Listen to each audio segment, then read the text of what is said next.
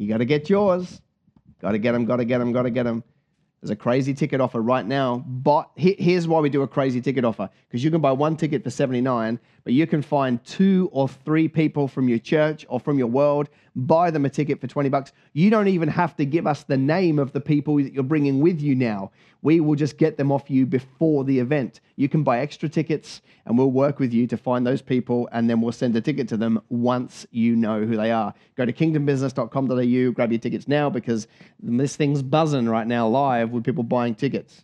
All right, there's 5 more sales in the last 15 minutes. So they're flying out of the door. You don't want to be missing out.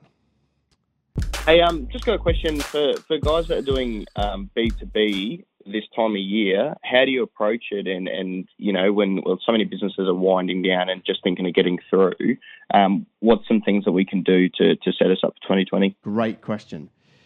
So the biggest mistake most people make when it comes to this time of year in a B2B, a business-to-business environment, is they think, oh, well, everyone's taking time off, so there's no point in doing anything. I'm thinking that's absolute madness. Now is the time of the year when B2B people have a little bit of discretionary time. Like, you know, they've had their Christmas turkey and everyone's fallen asleep in a food coma, and they're going to reach for their phone and, you know, digest 36 minutes of Facebook or whatever, or, you know, or LinkedIn or Insta. Like, now is the time to put yourself on the radar of your audience that you choose. Right? Like, I know it bucks the trend, but it's obvious to me that now is the time. You know, like people haven't had time. You know, people are busy during the year, that they give more time, more discretionary time to reading or, you know, watching videos or laying about and learning and being inspired. They do more of that in the coming 3 weeks than in the other 49 weeks of the year. So now's the time to be jumping in the studio, jumping in front of a camera, jumping in front of your iPhone and recording. Videos, thoughts, hints, tips, value, driving some of those to a website so you can pixel them and remarket them in the new year. Maybe producing a document or some asset that they could download, and now you've got their email address ready for next year. You've got to start putting assets and content out into the ecosystem, and you will find that people start consuming.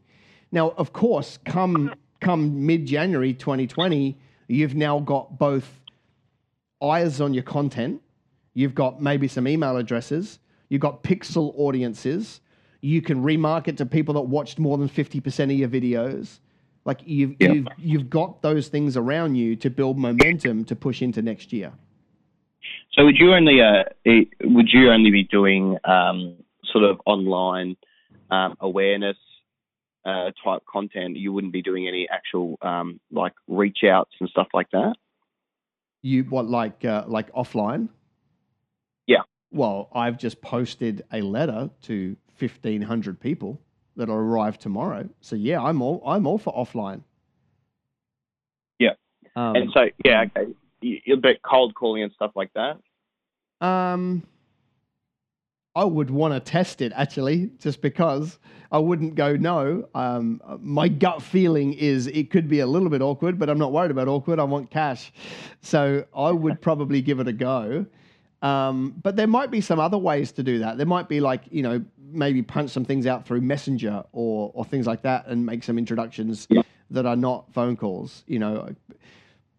Obviously, you know, you would obviously steer clear of Christmas Eve, Christmas Day, Boxing Day, New Year's Eve, New Year's Day. You steer clear of all those days. There are a lot of people that work between Christmas and New Year. A lot of people that work between Christmas and New Year. So if they're working, call them. If they're not working, then infiltrate them a different way. Right? Sure. But you can be emailing them, and you can be messaging them, and you can be, you know, putting content in front of them. And, you know, you could be using this. Okay, so here's an interesting one. This would be a good time of year for you to catch up and set up some strategic alliances with some other B2B professionals that maybe could help you in 2020. Yeah, sure. You know, not everyone is kind of like religious on their 2 weeks off. You know, there are a lot of people that will take 1 week and then they'll half take the next week and they'll be in work mode a little bit. Go find those people. Go and set up coffee meetings and work out how you can do business together. So, you could pretty much do all of that through this time. But I think that my number one strategy is to produce enough content at this time of year that I can drip feed it to an audience over the break.